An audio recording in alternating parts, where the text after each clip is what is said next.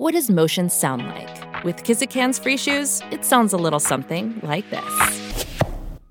Experience the magic of motion. Get a free pair of socks with your first order at kizik.com/socks. The longest field goal ever attempted is 76 yards. The longest field goal ever missed? Also 76 yards. Why bring this up? Because knowing your limits matters, both when you're kicking a field goal and when you gamble. Betting more than you're comfortable with is like trying a 70-yard field goal. It probably won't go well. So set a limit when you gamble and stick to it. Want more helpful tips like this? Go to keepitfunohio.com for games, quizzes, and lots of ways to keep your gambling from getting out of hand.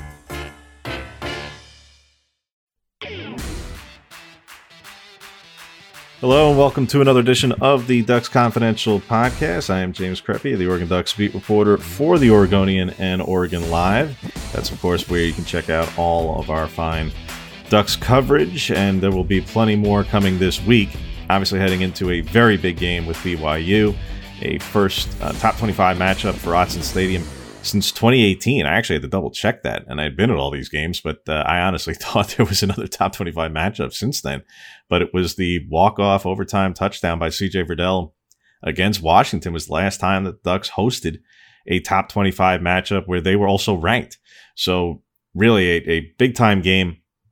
It should be a great atmosphere. One of only two top 25 games in the country this weekend. So they have center stage in that particular time slot in the middle of the day at 12:30 on Fox to themselves. And again, BYU coming off a tremendous game. We will certainly set that game up and chat with BYU beat reporter Jay Drew later on and get his early insight on the Cougars, who are coming off a just terrific win over Baylor in a double overtime game late Saturday night. I know a lot of folks got a chance to see that, obviously, as well. Briefly to recap the Eastern Washington game, because those who've obviously heard me wax poetic about FCS games before know that I'm no fan of these particular matchups. I don't think they have a particularly great purpose, but be that as it may, the game was played, so we will go over it briefly, but we're not going to put a ton of stock into a lot of things because there's not a lot of stock to put into these kind of games. In the big picture, Oregon wanted to go in with a pretty concise and precise game plan and just focus on execution. It did that. It achieved that. There were no glaring mistakes or errors from a truly big picture standpoint. I'm not talking about every single player because, we don't know every single assignment and, somebody may have blown an assignment here or there, but I'm talking about in big picture in terms of massive turnover issues or just a ridiculous number of penalties or, those sorts of things. Yeah, there were some miscues. Yeah, special teams, had its moments that were good and had some moments that weren't so good. But those are more, like I say, on the smaller scale. And I'm talking more in the bigger picture when we're talking like the week before the issue. For those who watched the telecast, you saw, the Pac-12 network's talking about 29 missed tackles against Georgia and plenty of other missed issues along the way. Obviously, the turnovers as well. Those were the bigger things. They were not the glaring decision-making issues or tackling issues or those sorts of things. They went in with a clear game plan. No, they didn't throw the ball particularly deep. They didn't have to throw the ball particularly deep. You don't want to show anything you don't have to on film. As a coach, I don't care which side of the ball. I don't care which position we're talking about. You don't want to show anything you don't have to in a game like that. What you want to show on film is basically the same collection of about 10 plays, if you can do it. And maybe a couple of things to either test out and or leave as a little bit of a nugget for somebody else to have to prepare for when you know darn well you're not actually going to use it against them, but just to try and make them waste their time. That's the only thing that kind of a game serves. And 70-14 achieves that in every way imaginable. So don't look at the statistics in a huge way. And I'm somebody who has to, I write up every week what the stats are for where Oregon ranks each week.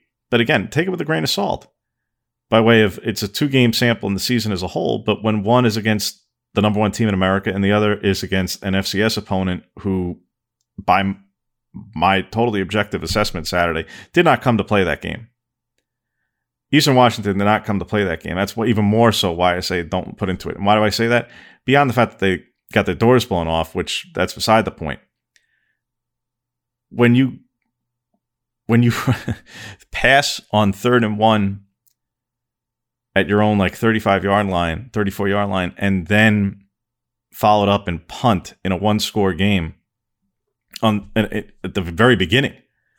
I mean, you're basically telling your guys you have no particular confidence in your offense at that point.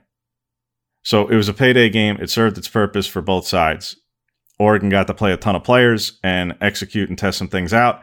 And Eastern Washington got its payday, 1 of 2 on the season. I can only hope that when they go down to Gainesville, that they put forth a little bit more effort in that regard. But to Oregon's perspective, I thought Bo Nix was obviously very accurate. Again, we understand the opponent. We understand the caliber of play. I'm talking about accuracy. I'm talking about decision-making. Obviously, very accurate, efficient. Again, no major glaring mistakes of any kind. Were there a couple of missed opportunities? Yeah, there were. There were. Ones where he completed passes. I know of one in particular. I wrote down all of them, but there was one in particular to the right side. I believe it was to Chase Cota, where he threw to the right side. Pass was complete. But based on the way that the coverage was rotating, the safety had come down towards the receiver who he threw to in the flat. And the outside receiver who was running a slant, if he had waited just a second, not even a full second, a split second, the safety had rolled down to the guy underneath to where if Bo throws to the slant route, that guy's still running. I believe it was Dante Thornton, if memory serves me correctly. Either Dante or Troy, or maybe Hudson. Either way, whoever was on the outside, they had nothing but green grass in front of them. So there were a couple of instances of that. And by a couple, I literally mean 2. So when you have that kind of an accurate performance, 28 of 33, of those, there was a drop by a running back. There were multiple throwaways. I think there were actually 2 drops in that. So frankly, of the 5 incompletions, I think only 1 was a particularly legitimate, quote unquote, legitimate incompletion. By way of throwaways or drops. I mean, if you take that out of the equation, like I say, Nix, I think, only had 1 true incompletion. Now you could say, yeah, but also the touchdown pass to Ferguson got gifted by way of a bobble and stuff. Yeah, but that's part of football. That's part of any sport. Sometimes, better be lucky than good sometimes. No, I'm not going to tell you that was a great pass. No, it wasn't. But, hey, it worked out. So, if you're gonna haggle over every single one of those over the course of a season, you're gonna be keeping a pretty long tally, of everything that goes against you or for you. So, bottom line, accurate, efficient, good decision making. Were there opportunities for better? Yes, that's part of playing the sport. That's just part of it. But ultimately, in a game like that, what you want is exactly that. Now, had he gone in and been 17 of 33 with 3 touchdowns and an interception, we'd be talking about something different. 28 of 33 with 5 touchdowns. I don't care who you're playing. That's just hard to do. The other team is trying. Even Eastern Washington was actually trying this past week, at least defensively, the players were. Defensively for the Ducks, again, you could obviously see that the tackling was much better. You knew it would be. Yes, there were smaller and slower competition, so that goes without saying.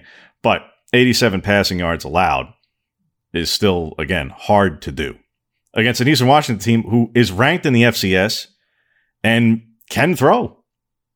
Their quarterback didn't have a great night statistically, certainly, but against his level of competition, he's a pretty darn good player, or at least has been to start the season.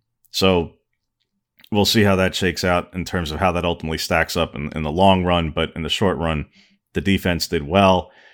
Kickoffs and special teams, I don't want to overreact to too small a sample. We got some clarification from Dan Lanning Monday night that the reason why Camden Lewis took the kickoffs, took that back over again, was Andrew Boyle was a little bit dinged up, according to Lanning. So that's why Lewis took it back over last week. We'll see if that proceeds accordingly. 6 of 10 on touchbacks, which is a pretty good clip.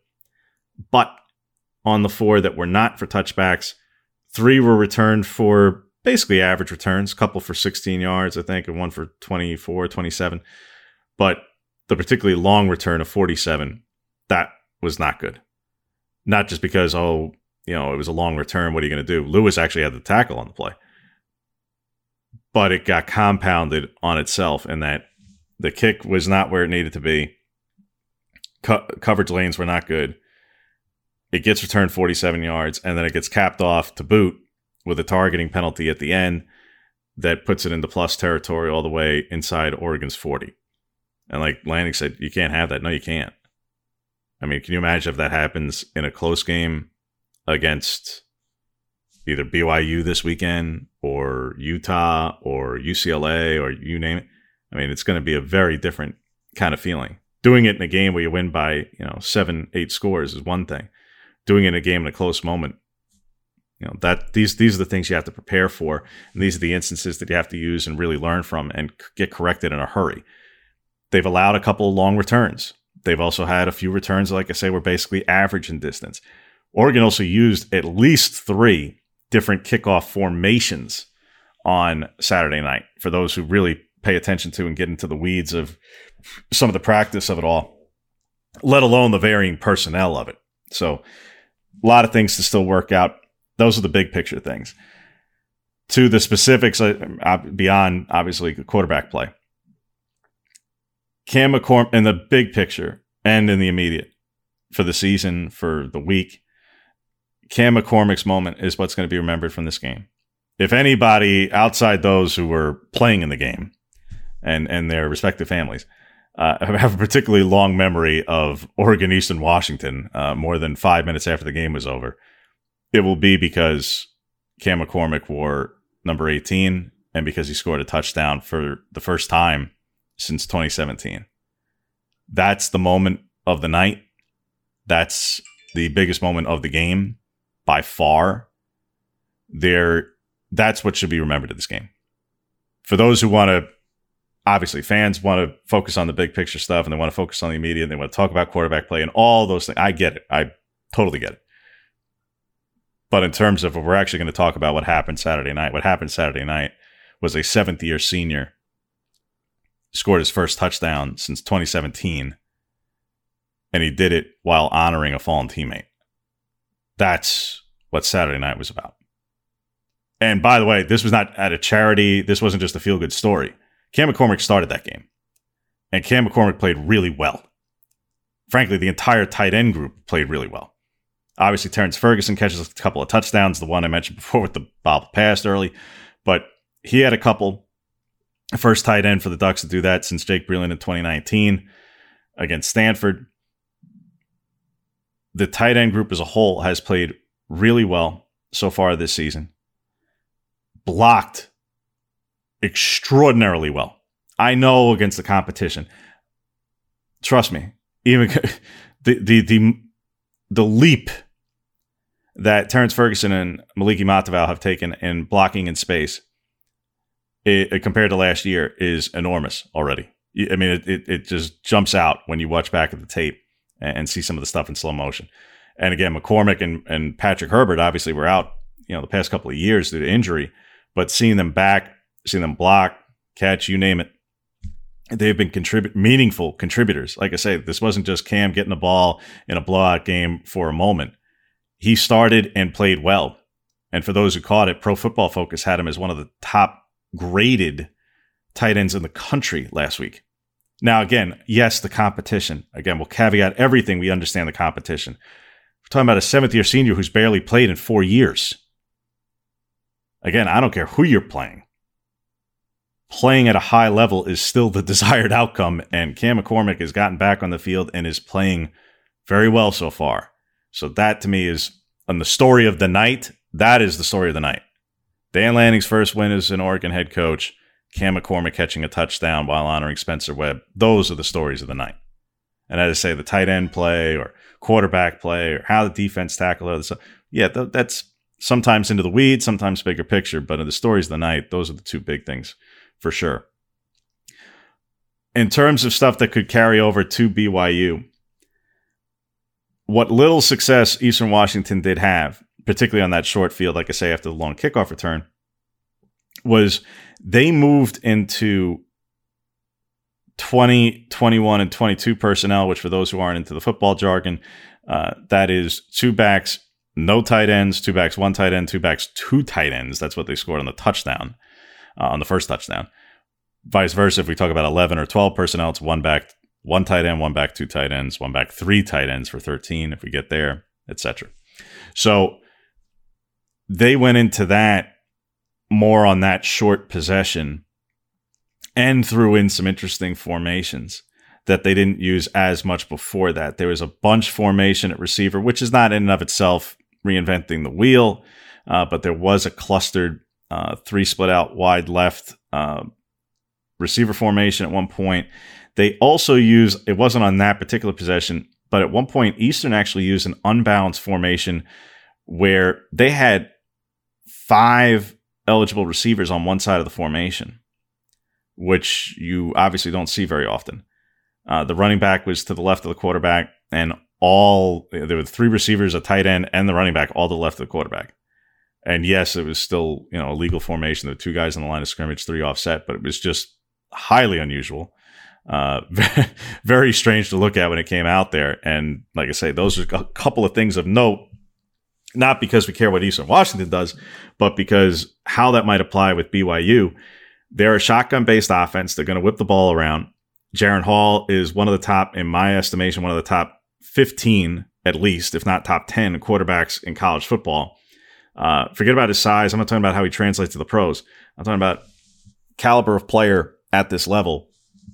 He's got it. Take a look at his efficiency numbers dating back to last season. Take a look at his QBR numbers dating back to last season. He is absolutely up there, and he's got the weapons to use.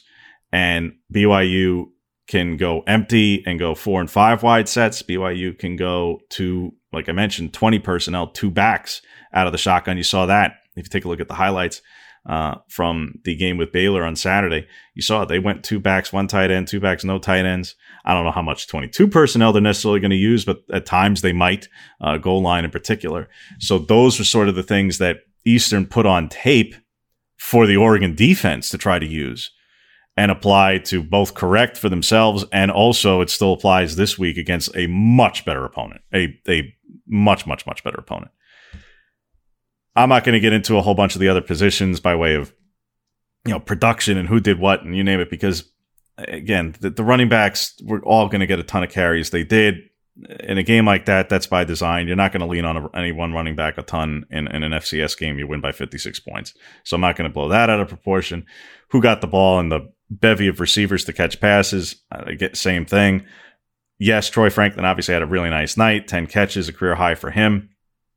And again, as a whole, I'm not going to get into every single stat line because we'd be here all day for an FCS game where virtually everybody on the roster got in. So bottom line, they achieved what they looked to achieve from the game as a whole, for one. But two, like I say, plenty of things in the small picture, and to take a look and see how that looks into BYU. What else may translate? What else may carry beyond? All right, something to correct on special teams. Nix's decision-making certainly back on track, albeit against the competition. And then, like I say, how something that Easton did that may apply.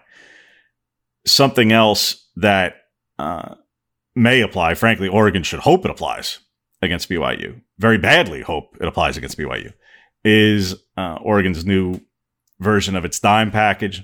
Obviously, this, for those who've followed much of my reporting the past couple of years, I kind of wade into the weeds with some of this stuff and talked about how Andy Avalos's use of that in the 2019 season really helped out, or excuse me, in the 2020 season. Also had a big impact on that defense and the situational awareness and picking up on 3rd and long and the impacts there in 2020. Tim DeRuyter had a different version last year, much more traditional by way of personnel, didn't get too exotic with it. And dime is just 6 defensive backs. For those, again, who aren't into the football vernacular. But nickel is 5, dime is 6. Oregon is using a a little bit more of an exotic look under Lanning and Tosh Lupoi in this particular, in their version of the dime. And from what I can see, the player who, and again, we're going on like a 3-play sample, so let's not get too carried away. One play was the early third down, obvious passing situation. That's when they've employed it so far, has been 3rd and long. They haven't relied on it yet on a 2nd down. I think part of that is just because of circumstance and happenstance. I'm sure they didn't want to use it more than they had to against Eastern, for one, and because they weren't dialing up a whole lot of exotic simulated pressures either. Again, you don't want to put a lot on tape, and I'm not knocking them for it. You don't want to. And with Georgia, obviously, we know how the game went. It wasn't a matter of desire. It was a matter of the way the game was playing out. But from what I could see, one play in dime on the longer 3rd down early against Georgia, and then a couple of instances on 3rd and long. It was like 3rd and 10 or 11 and 3rd and 9 against Eastern.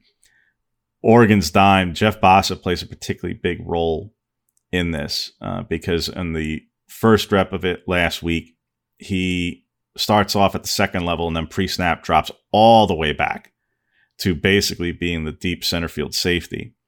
And that they're playing it differently with 3 deep safeties in their dime.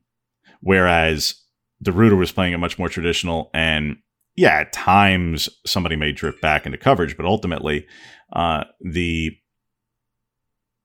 overall safety look was with McKinley and Brian Addison deep splitting the field. Here, they're going with 3 deep safeties. On the first rep of it on Saturday, Bossa drops there, doesn't even start there pre-snap, drops all the way back there, basically on the snap. And on the second go of it, he's in at linebacker, and they went with a different look by way of personnel. And again, some of that was just because of the timing of the game and who was in and whatnot.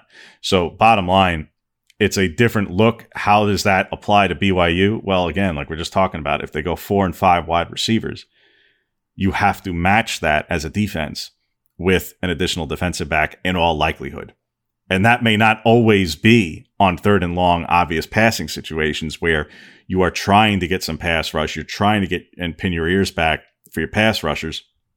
You sometimes have to go to dime just based on situation. It may be a 1st and 10. Again, look at those teams that are air raid based and things, and how that might apply also later when you're playing Wazoo, who, by the way, in case you forgot, you're also playing a week later.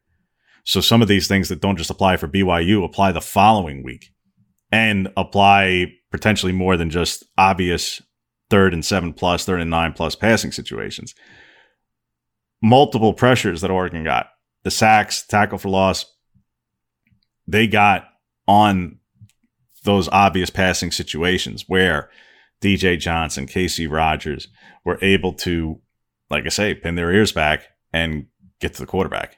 Keith Brown late in a similar situation. So a personnel grouping worth paying attention to. Obviously, everybody wants to, see the defense get sacks and be more productive in that way and every which other thing. Like I say, I don't think they were dialing up a whole lot of simulated pressures and blitzes and stuff because they didn't have to. I think you also wanted to judge and assess, are you able to generate pass rush with 3 or 4? If you drop 7 and 8 more of, over the course of the night, can you hold them under 100 yards passing? They did. And can you be really effective in coverage that way and focus on that? And yeah, can you just generate rush without needing to blitz? And against an FCS team who, look, Eastern, the one thing I'll give Eastern credit for heading into the game was that you knew that their offensive line was not going to be too bad because they measured up. And it's usually in games like that, sometimes the battle of the trenches is the most obvious, decided advantage. Oregon had an advantage. Oregon did well in that regard. But having said that, Eastern did not get humiliated by its offensive line at all. Not in the least. Yeah, when Oregon got through and generated some pressure and got some sacks and TFLs, particularly in the passing game, it was on obvious passing downs. Well, at times that was because Eastern was trying to go 4 and 5 wide in order to provide more options to its quarterback. So those are those instances that pop up.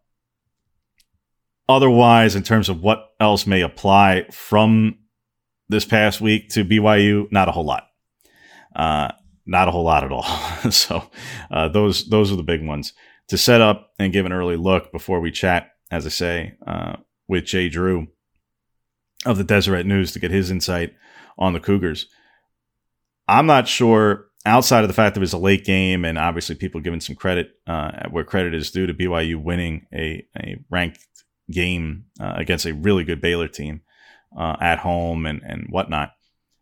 I think a lot gets caught up in the ending and kickers making kicks or missing kicks and all those kind of stuff. Hey, the one part that at least I've seen nationally or haven't seen nationally is in the chess game of that game, in the chess match, the game within the game, where Baylor offensive coordinator Jeff Grimes, a two-time Broyles finalist, which is virtually unheard of, much like Dan Lanning was a two-time Broyles finalist, Grimes is a two-time Broyles finalist on the other side of the ball. It is mystifying to most people in the business that Jeff Grimes isn't a head coach yet, and he might be in about 90 days in this next coaching cycle. He is one of the best offensive minds in the game. That is bar none. He might be, as an offensive coordinator, he might literally be the best right now in the game. One up, right on up there, in a non-head coach offensive coordinator right now. He's right up there. Now, he did coach at BYU. His first time he was a Broyles finalist, so this is part of it in the context of the whole thing. Him matching up with a team he coached at a couple of years ago against, obviously, coaching staff who knew him well. They played last year, and Baylor put up a whole bunch of points on that defense. A top 25 unit the last couple of years at BYU with basically the same players. And Kalani Sitake and his defensive staff absolutely out-schemed Jeff Grimes and the Baylor offensive staff. And as I say, the game within the game aspect of that, all the credit in the world to Kalani Sitake and his defensive staff. And that is not easy to do. Not at all. And like I say, I hold Jeff Grimes in incredibly high regard, and I'm not alone in that regard.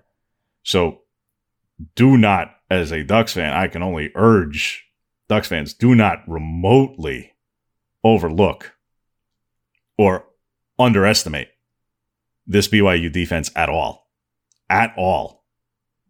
They played a very good Baylor team and held them more than in check. And like I say, it's beyond just, the players got to go out and make the plays, no doubt about it. But they generated pass rush. They generated tackles for loss. You could say, well, Baylor had 152 rushing yards. Yeah. But with the 4 sacks, it averages out to 2.9 yards a carry on 52 carries. 2.9. Yeah, BYU couldn't run the ball either. But you know that Baylor's defense is terrific. You know that anything Dave Aranda touches defensively is going to be tremendous. And it was. Hey, they got beaten overtime, 26-20, double overtime, 26-20. It was 20 points in regulation. I mean, it was that kind of a game.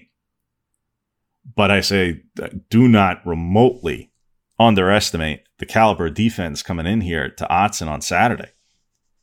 BYU has been a top 25 unit the last couple of years.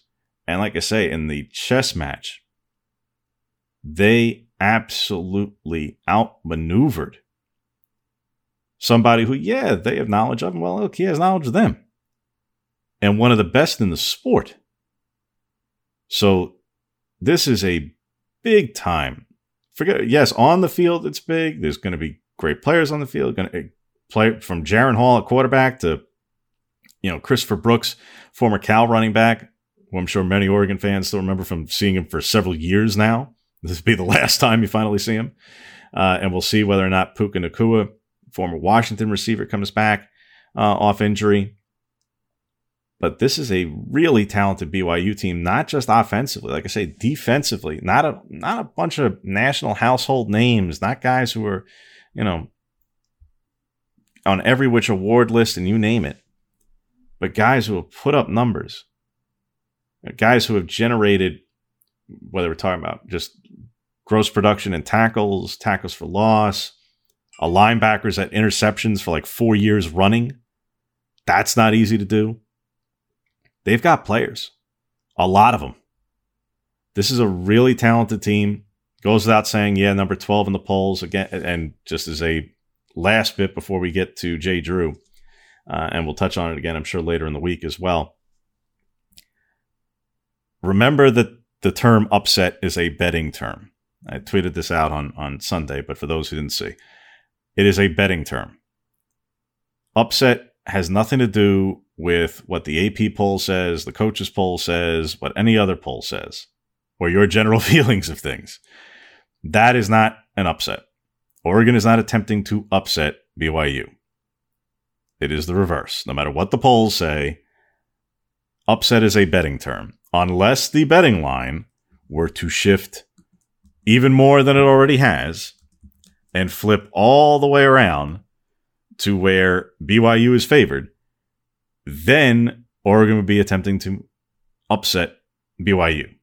Having said that, that's just, like I say, as an aside. That's just basic. That's just statement of fact. I don't care about who's upsetting who or tempted to. This is a huge game. A huge game and a really good game. One of, like I said before, only two top 25 matchups in all of college football this weekend on national television, on Fox. It's got a major stage, major players, major coaches. What more can you ask for? And for Ducks fans who are obviously many coming down from Portland, you got it in the middle of the day, so you don't have to worry about, a super early kick, and you're not getting a night kick, to where you're worried about driving home at midnight or 1 a.m. This is exactly all the things you would draw up by way of setting, stage, standalone TV viewing, caliber of players on the field, and everything else to go with it. The stakes are huge. And again, we'll touch on it throughout the course of the week and all our coverage on OregonLive.com, obviously, and in the Oregonian. You can check us out there. If you don't already subscribe to the podcast, make sure you do. For those who already do, we thank you for that. But if you don't, make sure to do so. So that way it just goes automatically into your feed each and every week. And we'll be doing these obviously throughout the course of the season. We'll also be looking to incorporate more with our Twitter Spaces chats and whatnot. And I hope to do that later this week, either Thursday or Friday, either way. But just giving folks a heads up for those who haven't taken part in those before. Those are obviously a pretty fun deal and interactive, and it's been an organic thing amongst this fan base for going on about 10, 11 months now. So look to engage there, and we'll look to do that, like I say, on either Thursday or Friday, probably Friday. Ahead of the game, and do a little bit of a Q&A thing, and we'll interact with folks as always there. So check us out there. Make sure to subscribe, and for those who subscribe, again, thanks again. Give us a 5-star review, like the whole thing, so that way more folks can check us out as well. With that, we will move on to our conversation with BYU beat reporter Jay Drew. And we now welcome to the Ducks Confidential podcast, BYU beat reporter for the Deseret News, Jay Drew, who you can follow on Twitter at DrewJ, J-A-Y. Welcome to the program, sir. Thanks for having me on tonight. Well, I appreciate you for fitting us in a busy game week, not only this week, Jay, but obviously last week for you guys. And that's actually where I want to start, beyond the obvious historical context, and people can look up what a win over a Baylor team at home means for BYU by way of, AP rankings and those sorts of things. But to me, what stands out so much beyond, double overtime and the kickers at the end, we'll get to that. But this was a matchup of some of the best minds on their respective sides of the football in the game. Jeff Grimes, a 2-time Broyles finalist, is the offensive coordinator at Baylor. And Kalani's obviously done a terrific job at BYU and has that defense playing at an elite level for a couple of years now. And credit where it is due. I don't think nationally Kalani and the BYU defensive staff have gotten enough credit so far in the last 48 hours. What is it like locally, though? Because to me, that was a matchup of epic proportions from a chess master standpoint. And BYU doesn't just come up on top on the scoreboard. The BYU defense had a absolutely terrific night against one of the best offensive minds in the game. Yeah, for sure. And your listeners may know this, but Jeff Grimes was BYU's offensive coordinator for 2 years under Sataki, and left for Baylor 2 years ago, I think it was. So you have that there. And a lot of credit, I think, has to go to Elisa Tuiaki, who came to BYU with Kalani from Oregon State when Oregon State when Kalani was Oregon State's defensive coordinator, and Elisa Tuiaki was, I think, the linebackers coach. So they kind of came as a package deal. And you're right, the BYU defense has been underrated for several years now. A lot of people talk about Zach Wilson and then last year what they did with Jaron Hall. But the defense has been the constant throughout pretty much Kalani's 7 years in Provo. So yes, that was a pretty great performance. Considering that a year ago in Waco, the Bears put up 38 points and over 575 yards of offense on pretty much the same defense. It's very few guys left, and there's very few additions. So quite a turnaround in 1 year. How is it that they got the pressure? For those who didn't see all of the game Saturday night, because obviously lots of people caught the end and caught the overtimes and the kicks, but for those who didn't catch all of it, how is it that BYU's defense was able to get freed up to not just say, "Oh, create pressure"? No, they got 4 sacks in the game again against, for folks, and I realize for most fans, they don't get into the weeds of this stuff when it comes to, Broyles finalists and top coordinators and all that kind of stuff. But truly, I don't undersell Jeff Grimes. I can't believe he's not a head coach yet. And he very well might be here in about 90 days in this next coaching cycle. So how is it that the BYU defense was able to generate that volume of pass rush and disruptive plays against a Baylor offense who, like I say, is coached by one of the best? Yeah, BYU put a lot of emphasis this offseason on playing man defense with their corners, playing pressure man. BYU has rarely been able to do that just because of the type of players they get in the defensive secondary. They played a lot of man pressure defense, which enabled them to free up more linebackers to blitz. And then they put in some exotic blitz packages, frankly, stuff that I haven't seen very much out of BYU. And I think they rattled Baylor's quarterback, Blake Shapen. There were a couple times where he just looked totally confused, didn't know where pressure was going to come from. So I credit Tuiaki, like I said, for that, but also kind of a general upgrade in BYU's secondary and the personnel they have back there, enabling them to be more aggressive on defense and not sit back in zones and that sort of thing. You mentioned Jaron Hall before, and he is not just one of the better quarterbacks on Oregon's schedule this year. And I wouldn't just say, among the independents, because there aren't that many independent schools left at this point. No, Jaron Hall is just one of the playing better quarterbacks in the country, period. No qualifier. And it goes back to, if you look at his efficiency numbers from last year, if you go back to his QBR number from last year, he's right on up there. What is it that makes him so special? Again, the measurables, all right, maybe he doesn't have the prototypical size by way of height and those things, but short of that, again, at this level, he is right on up there among the top probably 15 quarterbacks in all of college football. Yeah, he's a really good athlete. Some people don't know that he played baseball for the BYU baseball team for 2 years. A lot like Kyler Murray.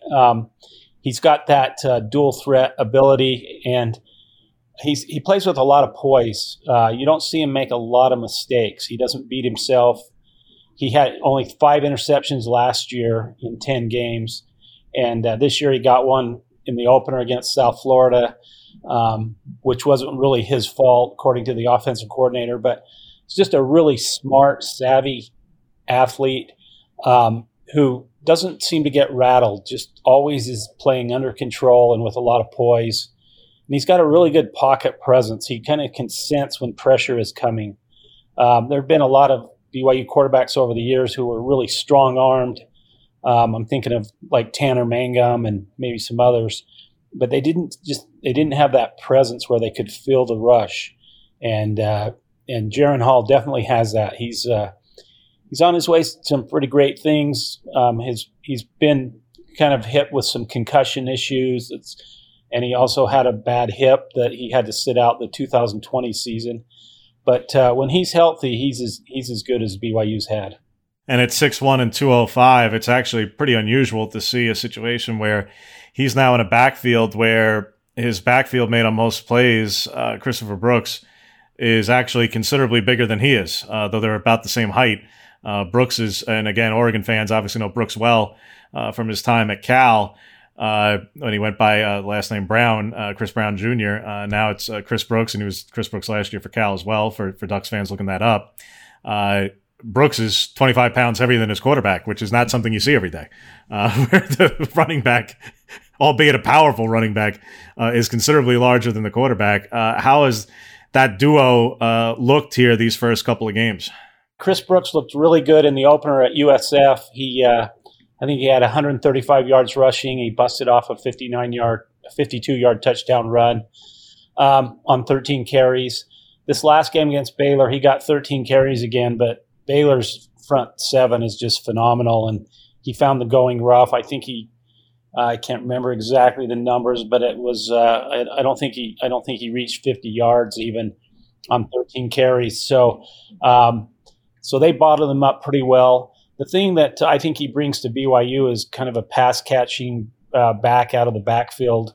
Last year they had Tyler Algier, who's now with the Atlanta Falcons, set the BYU single season rushing yardage record, but he wasn't much of a pass catcher, and that's the element that Chris Brooks gives them is that option out of the backfield. So they're really excited about him. They think he's going to have a really good. This obviously will be his final year, and then he'll move on as a grad transfer. But so far they've just raved about him and what he's been able to do in practice, and how he can break tackles and be so versatile. So sky is the limit for him. That's what the coaches are saying at BYU. Chatting with Jay Drew of the Deseret News as we get a early look at the BYU Cougars, who come into Autzen Stadium on Saturday to take on the Oregon Ducks in a top 25 matchup in one of the bigger games remaining on the schedule, really, for both teams. There's a chance that BYU might be the highest ranked team, not named Georgia, that Oregon plays the rest of the way with the way it's shaping up. And there's a chance that Oregon will be one of the remaining ranked teams that BYU plays, with the exception of perhaps Arkansas. And if Notre Dame can put it together, but Notre Dame's down to their backup quarterback and already has 2 losses. So we'll see what happens there. So like I say, really a pretty big game for both sides at this stage, and only the middle of September. Tell us a little bit about the receiving corps, Jay. I know that Nakua and Romney were out last week. What's the word so far on the possibility of them returning this weekend? And tell us a little bit about Chase Roberts, who obviously had a huge game against Baylor. Yeah, they're saying today that those 2 receivers you mentioned, Romney and Nakua, are both going to be game time decisions again. It's 50-50. We'll probably know Friday whether they make the trip or not. My sources are telling me that Nakua has a high ankle sprain. He's probably closer to playing. He was really close before the Baylor game. They held him out. They said he was, like maybe 25% or 75% ready. So they held him out. Romney's deal is a little different. He has a lacerated kidney. And so it's one of those things where he has to get cleared by his own medical doctor before he can play football again.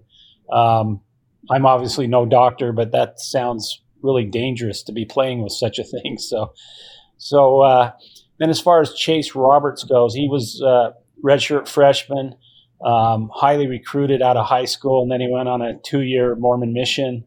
So BYU fans and everyone else pretty much forgot about him. Without his play the other night, they just don't win. He caught, I think it was 8 catches for 122 yards, made some spectacular plays, and also threw a touchdown pass on a trick play to Jaron Hall. So he was as good as advertised, as BYU fans found out, and really was a real pleasant surprise because, like you said, those 2 receivers not playing, without him, they would have had to go really deep into their bench. And although they've got some good young talent at receiver coming up, those guys are nowhere near what Romney and Nakua are. Last thing on the offense, Jay, tell us a little bit for Ducks fans who are going to be seeing BYU for the first time, or certainly the first time this season, first time in person, I would imagine, in a hot minute. what to expect by way of the offense, other than, all right, we know some of the players there by name, but schematically, even just taking a look back at the highlights from Saturday, struck me that I already knew that BYU was, a shotgun-based offense and really liked to whip it around. Again, like you mentioned, with Zach Wilson, I knew that for the past couple of years. But it's more than just saying, they're going to go 4 and 5 wide all the time. Quite the contrary.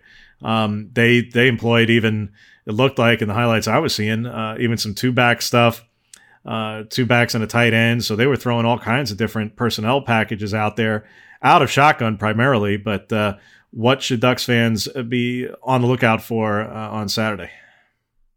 Yeah, all kinds of different formations. Sometimes they'll even go to the pistol, 2-back sets. They still use a fullback on occasion. They're really excited about their tight ends. They got 3 really good tight ends: Isaac Rex, Mason Wake, and Dallin Holker. So they'll go double tight a lot. A lot of they don't do it. They do some empty backfield. They started out that way against Baylor the other night with 5 wides and empty, and it worked very well. But one of the main things we need to talk about is this is probably the best offensive line that BYU has had in Kalani Sitake's 7-year era. Every starter is back, plus a couple of guys who have started in previous seasons. They're really, really big on their O-line. Didn't do so well running the ball against Baylor as they had hoped they would, but it's probably the strength of the offense really is that offensive line. And then, like I mentioned before, the tight ends, BYU has traditionally had a lot of good tight ends over the years. And Isaac Rex caught 12 touchdown passes 2 years ago as a freshman. And he's back. He suffered an broken ankle against USC last year that kind of limited his late season production. But he's a really good player as well if they can get him going. But it all comes down to that offensive line. And I think, like you said, if BYU is going to stay ranked and keep winning, that offensive line is going to have to carry them, especially with these other injuries they've had.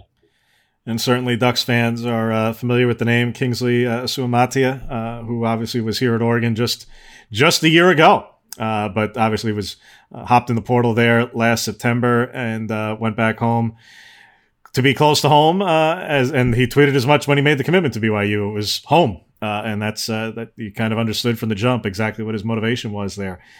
So again, I'm sure he'll be looking forward to the trip back to Eugene, and at the same time, some teammates going against him in practice all over again, but now in a far more meaningful spot. Tell us a little bit about the defense, in particular, Jay, by way of the major playmakers. Because taking a look at again, anybody could look at the box score and see guys who stood out from the first couple of games, but who are some of the names, particularly from a pass rush standpoint, negative play standpoint, who Oregon should be mindful of before the snap? Who are the guys they have to know where they're at and lined up at all times? Yeah, the strength of this BYU defense is the linebackers. They got Keenan Peely, Peyton Wilgar, Max Tooley, and Ben Bywater. When they line up in a 3-4, which they're kind of a multiple front, but they'll go back and forth between a 3-4 and a 4-3.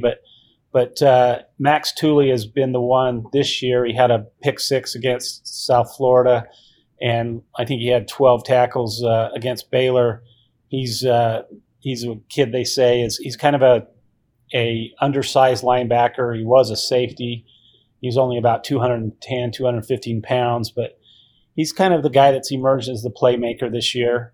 And then Keenan Peely will lead him in tackles. He's the middle linebacker. In BYU's defensive system, the middle linebacker always leads them in tackles.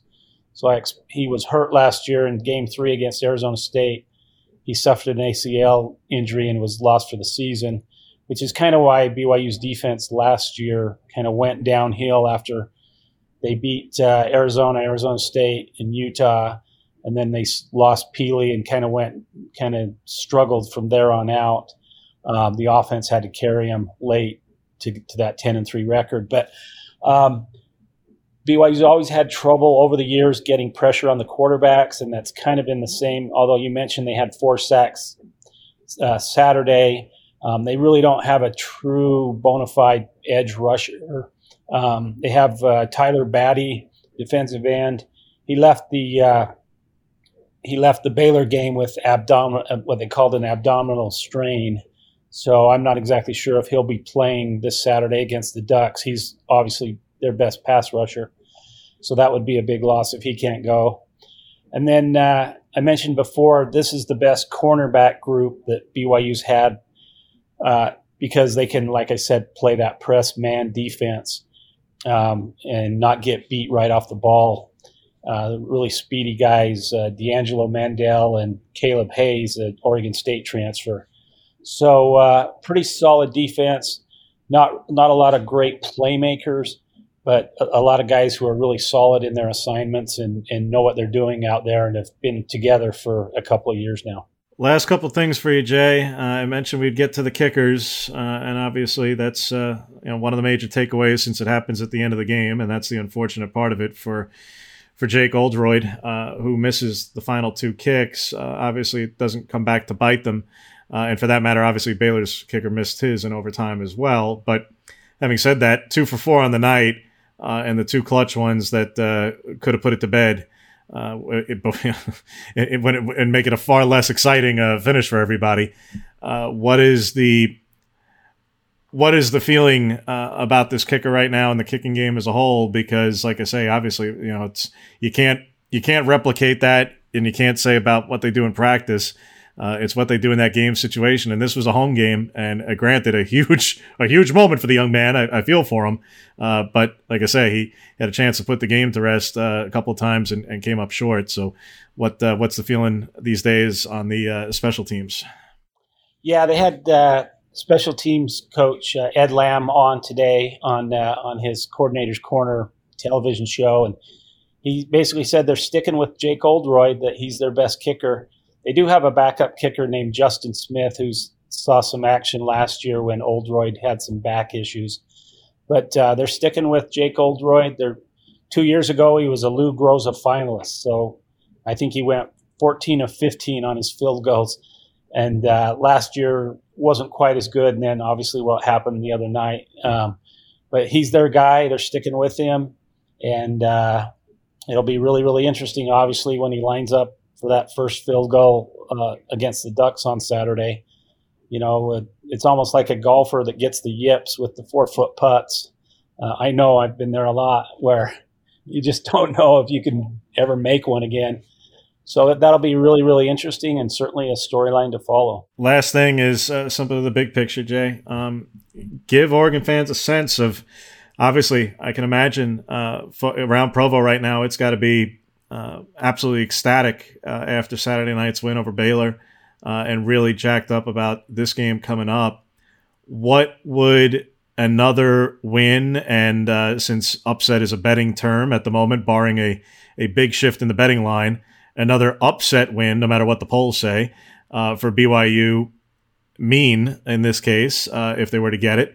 And conversely, what would a loss to Oregon mean in that obviously they're going to still be in the top 25 and still be a great team, but given what the schedule is in front of them, with a win, I mean, there's no doubt in my mind, with a win, BYU is not just in the top 10.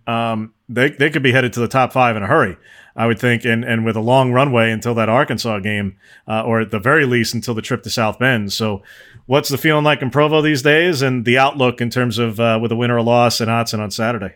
Yeah, you captured it. The stakes just, they get higher. That there weren't a lot of people beginning of the season thought maybe they could take down Baylor, but now that they have, this Oregon game is absolutely huge for them.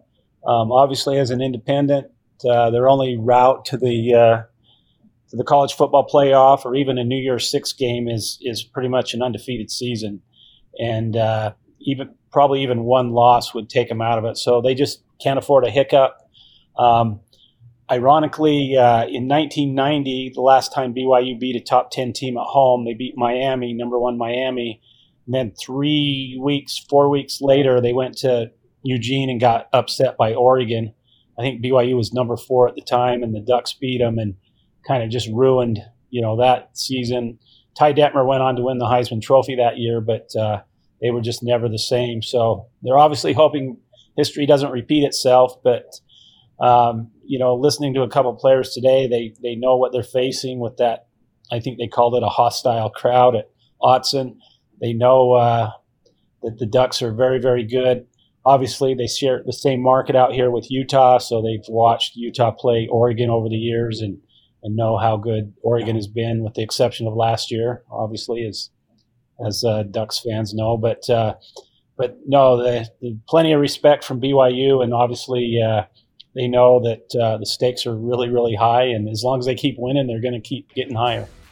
Again, he is Jay Drew of the Deseret News. You can check him out on Twitter at DrewJ, and certainly check out all his work this week covering BYU ahead of this game with the Ducks. And look forward to seeing you on Saturday in Autzen, Jay.